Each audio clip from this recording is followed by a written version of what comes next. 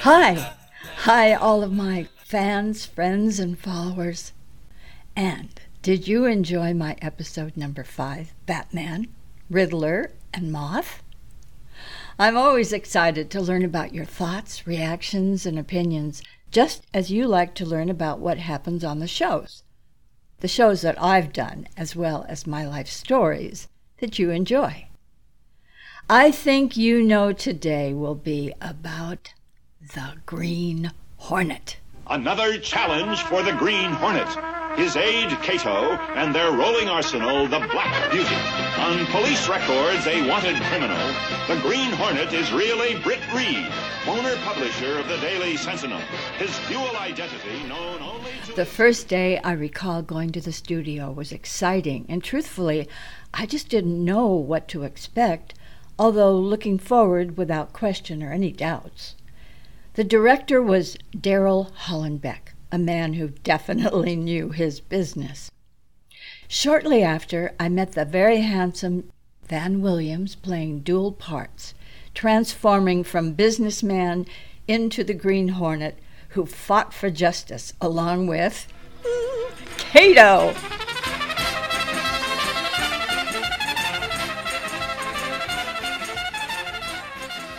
Also, there was the very pretty Wendy Wagner as his assistant. My character was Vama from outer space. Vama. At this moment, 5 of our sister ships are hovering high above us. Unless you do exactly as Lita asks, they shall destroy your entire city in an instant. And I was the very first female to ever zap down and knock out Bruce Lee.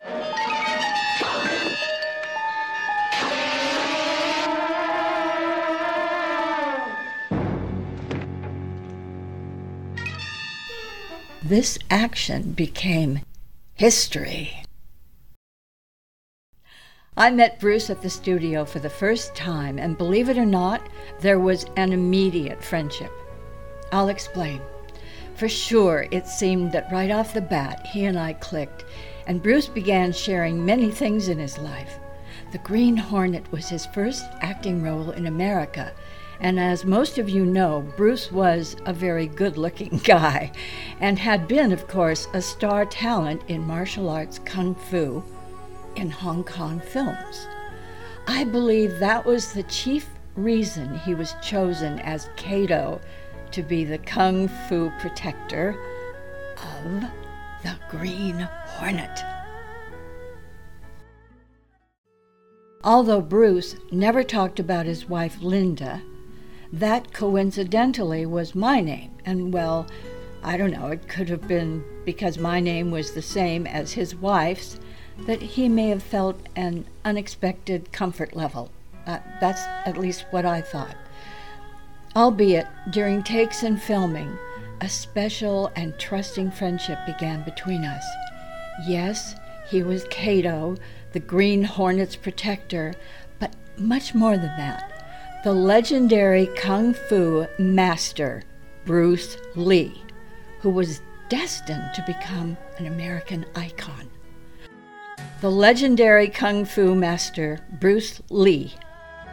By the way, July 9th, 1967, Bruce wrote in his diary that he named his martial arts style Jeet Kune Do. I had to put that in. My very first day of shooting was the day I met Bruce, and as he approached me almost immediately, he began talking about his career. Well, what would you do if it were you? No. Well, what would you do if you were me? Listen, of course, right? And listen is exactly what I did. He kept looking directly at me all the while chatting on and on, wanting advice about his life. I never had anyone do that to me before. There were times he would he'd just stare into my eyes, but then quickly look away all the while continuously talking. Sometimes he'd step back and look down immediately as if he was unsure of himself. Since I hadn't known him for any length of time, I would always listen. And also because we had an immediate friendship. This would happen every day that I was on or off set. He would find me no matter where I was, whether or not I was in costume or waiting to change into being the Golden Vama. During breaks was his favorite time to come over and begin talking. His main focus was always on his career, which encompassed something that, well, I have to say, it kind of saddened me. From his voice, I could feel his pain from something deep inside, that he wasn't fully accepted, that, well, he felt that being Chinese, I can't say because he didn't say this, but I felt that he felt being Chinese in the Hollywood film community, that he was desperately trying to become accepted and a known star. Being overly sensitive myself, I could definitely recognize and feel his sensitivity regarding those who did not appear to fully accept him. Those who had, at times, well, they would be whispering or even sometimes halt their conversations when they saw Bruce and me talking together. I don't want to cry. I'm very sensitive, so excuse me. He was gentle. Bruce was very gentle and treated me with great respect. As he asked my opinions about almost everything in his life, he would say many times, "I respect your opinion, and you're smart and very educated, a special and beautiful lady." Well, I was taken aback when he gave me those compliments, but I immediately came back to him and said, "Why do you think that?" And then immediately I'd say, "How do you know I'm smart? Maybe I'm dumb," as my eyes would glare at him. And then we'd both break up and really laugh. Now, I was definitely younger than he, but it was as if he looked up to me. Now, please don't confuse the numerous chats we had as flirtation, because it was not that, and I didn't feel that it was. He was very much a gentleman and at times would speak with hesitation, but never missed the opportunity to ask for my opinion and what I thought he should do regarding his upcoming career decisions. Does all this make sense? Well, if it does or doesn't, that's the way he would talk to me. Excuse me, I get emotional. He would go on and at a rapid pace and then slow down to ask, "You understand me?" "Yes," I would answer, to assure him he was doing fine and that I understood his words very well, and I did. He spoke in depth of an upcoming decision he had to make, then explained it was about an important career decision. I could clearly see from the way his body moved during scenes while filming that he was he just knew his business. That's what I want to say. He was a professional and extraordinary in his field of Kung Fu, which rather blew my mind since I'd never seen anything like the whip of his grip. And that was before, although anyone could immediately spot, recognize, and respect his extremely unique and incomparable talent. That's when I asked him, I said, "Well, would you teach me some Kung Fu moves?" He looked surprised, like he was taken aback, but immediately got a big smile on his face and said, "Sure, I will teach you some moves that will scare anyone who tries to touch you." Of course, I was delighted with hearing that. All right, for instance, you will read it in a book, in a magazine and everything, that when somebody grabs you, You will first do this, and then this, and then thousands of steps before you do a single thing. Of course, these kind of magazine would teach you to be feared by your enemies and admired by your friends and everything. But in Kung Fu, it always involves a very fast motion. Like, for instance, a guy grabbing your hand. It's not the idea to do so many steps. Step him right on the instep. He'll let go. This is what we mean by simplicity. Same thing in striking and in everything. It has to be based on a very minimum motion so that everything would be directly expressed. One motion. And he's gone. Doing it gracefully, not to go, yelling and jumping all over him, but to do that. Soon after, I felt quite confident, and I blocked his attempt to be aggressive. Uh-oh. Kick me in the stomach as hard as you can. No, I do not want to hurt you. I accidentally and unknowingly kicked him in a very close to the wrong place. Are you all right?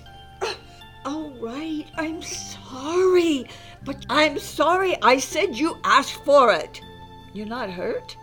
As he whipped his head around to see if anyone saw or was watching and said, "Be careful. You hurt someone with move like that. Boy, you first woman to kick me there. Not good. Not good. You understand?" No, I must say that Bruce Lee was a one of a kind, and anyone viewing his lightning-quick moves would be astonished. To me, okay? To me. Ultimately, martial art means honestly expressing yourself. Now, it is very difficult to do. I mean, it is easy for me to put on a show and be cocky and be flooded with a cocky feeling and then feel like pretty cool and all that. Or I can make all kinds of phony things, you see what I mean? Blinded by it. Or I can show you some really fancy movement. But to express oneself honestly, not lying to oneself, and to express myself honestly, now that, my friend, is very hard to do. Well, that's what I thought. I cannot and will not ever forget the powerful and incomparable great Bruce Lee. Now, switching to my story, well, my mom was being courted by a nice gentleman whose career was manager of municipal bonds at Bear Stearns, about which I really knew nothing. Zero. Nada. He was nice, although seemed a bit stiff, but the most important thing was that Mom finally seemed happy. Now, let me go back for just a moment, and if you missed my last episode, you'll understand that my dad had married a girl that was exactly my age and divorced my mother, so that's why I'm talking about this now. All right, moving right along. As I mentioned in episode number 4, I'm Bewitched, the hysterically funny I got caught story. Remember? Now, see, that's why you have to listen to all of my stories. Okay, I moved into a very nice home in Beverly Hills between Sunset and Santa Monica Boulevard, known as the Beverly Hills Flats. But not to be a forever home, as in for years, because I had my own silly expressions, and this one was, in the meantime, in between time. That's a home to live in for a short time. So during that time is when I met the love of my life at Tom Bergen's Tavern on Fairfax Avenue, well-known restaurant. And that's, of course, explained in another one of my episodes earlier. Moving right along, if you missed my super romantic romance, you might want to catch up in episode number 5, Batman, Riddler, and Moth. If not, that's your prerogative and your choice. Now, I'd like to squeeze in my funny trip up to San Francisco in a VW bus, Volkswagen bus. Now, we're talking, in the late 60s here, like 67, 60, I don't remember exactly, but here's how it goes. Some of you may remember the hippie era. If not, you surely saw movies about that era.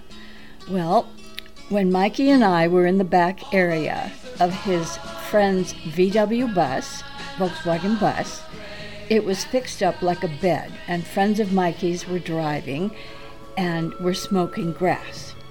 So what? In those days, it was, well, what everyone was doing, except for me. But I pretended because I had had asthma as a youngster and nearly died, so it just wasn't my deal or on my agenda, but I did take a couple of puffs. Mikey was fine with that, and, well, that's a quick story about my trip to San Francisco in the back of a VW bus, and we all were excited to see the animals. Johnny Rivers, Creedence Clearwater Revival, etc., etc. Maybe some of you remember. So from here, we'll go quickly, fast forward, to my church wedding in Westwood on Wilshire Boulevard, a beautiful landmark church with family, friends, celebs, and all close friends of Mom and Dad's and members of Bel Air Country Club. I'm not name dropping, it's just the way it was. I had 5 bridesmaids, 3 of whom were school chums, 1 neighbor, a darling girl, and 1 of which was my very best forever friend, Jill. She was my special friend, whom I'd met through my good friend actress Peggy Lipton, and I may talk a little bit about Jill and her, well, I don't know, but okay, I'll talk a little bit about Jill and her lengthy romance with Marlon Brando, but that'll be in a future episode, if you're lucky. Actually, that affair could be a book. Immediately after the wedding was a phenomenal reception at Bel Air Country Club. I will mention an incident that occurred at my reception that will forever be one of, or possibly the most outrageous incidents, or should I say incident, that could ever happen, and just may go down in the annals of infamy at or for any wedding celebration. It had to happen to me, right? No, but it did. Oh my gosh.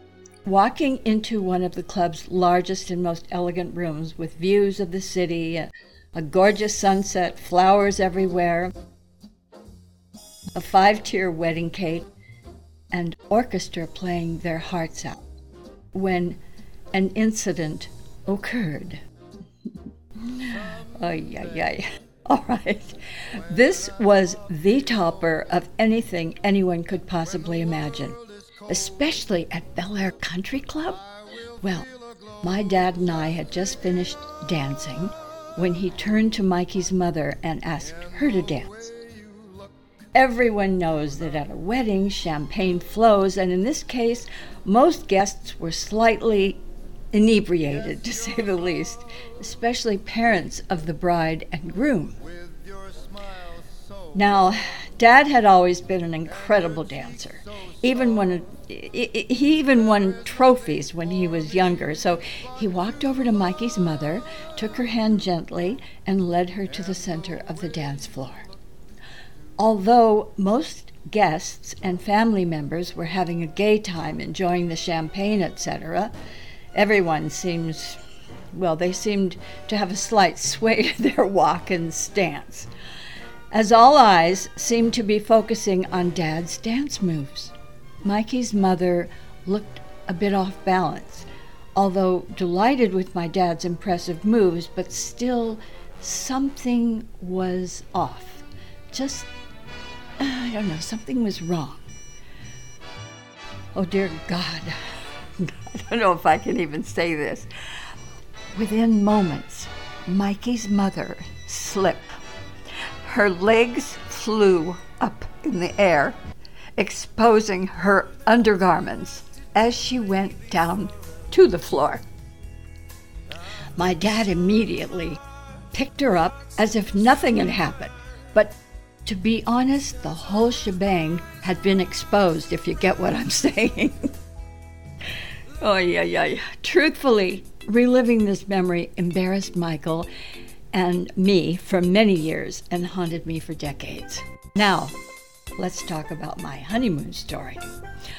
Our parents had arranged a special suite at the Bel Air Hotel for our wedding night, and the next day we were whisked off to the airport where our plane was waiting to fly us to our honeymoon destination in the Caribbean. In about 6 hours or so, we arrived at a very special resort on the beach, and immediately Mikey saw a beautiful freshwater lake that was part of our hotel and wanted to take a swim before checking in. So he changed into his swimsuit and dived right in. Within moments, he popped up out of the water like a flapping fish. But wait, you haven't heard it.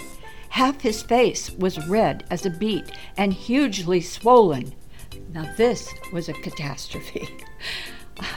I yelled, "What happened?" And he said, "Who knows? Let's just get the heck out of Dodge." And I said, "Okay, but let's check in." And he said, "No, I don't want to check in." I said, "Are you out of your mind? Where do you suppose we are going to sleep tonight?" Charlie, I always called him Charlie when he was off someplace. So anyway, I refuse to leave. I'll go and check in. You, Mr. Redface, stay with our luggage. But he came with me to the front desk and quickly complained to the manager about what had happened.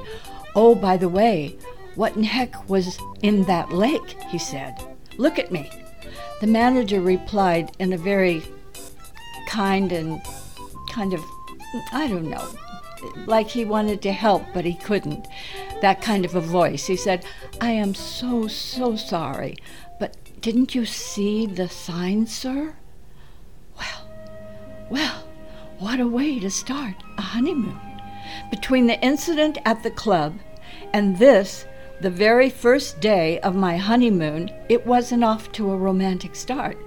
All this is absolutely true, and this is one of Linda's bumpy rides on a bumpy road. All the while that I had been prepping for my marriage, my dad had found a really cute house in Benedict Canyon that he was remodeling for Mikey and me to move into. So, during that time, he had been studying for his stockbroker's license as he had planned to manage his family's portfolio, which wasn't small. All right, but now let's really get down to it here. Thinking back, there had been something brewing, a somewhat odd feeling in the air, and yes, I knew there was some kind of a war somewhere off, I don't know, around the world somewhere, but at that time, here in the United States, in California especially, Bel Air, Beverly Hills, Malibu, movie stars, etc., well, it seemed beyond my comprehension, but only at that time. Shortly after, there was no doubt things weren't good at all. There were demonstrations against the war, and looking back, all this was happening in the late 60s, and the Vietnam War had become an issue in America. And in 1969, the draft began, and Mikey's brother, my brother-in-law, was drafted, and that was a traumatic shock as he was to go to, I don't want to cry, Vietnam. Things were very bad, big time. One good thing happened, and that was that Mikey had received his brokerage license to manage his family's portfolio.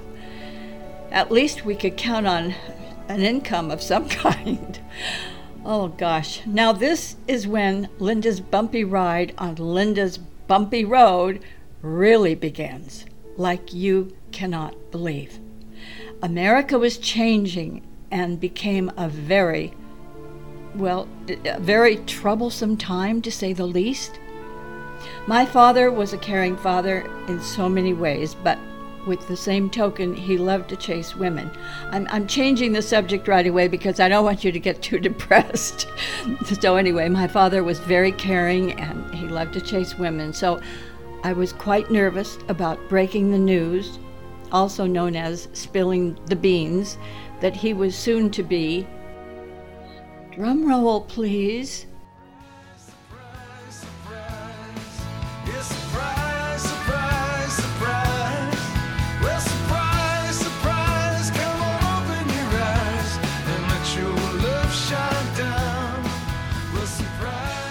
Now, episode number 7 will be Gidget, who is the winner of so many awards, she doesn't have room for them on her mantle, or even on her walls left in her home. The brilliant and incomparable Sally Field. Thank you for listening to my 6th episode. Love you all. God bless, and stay safe.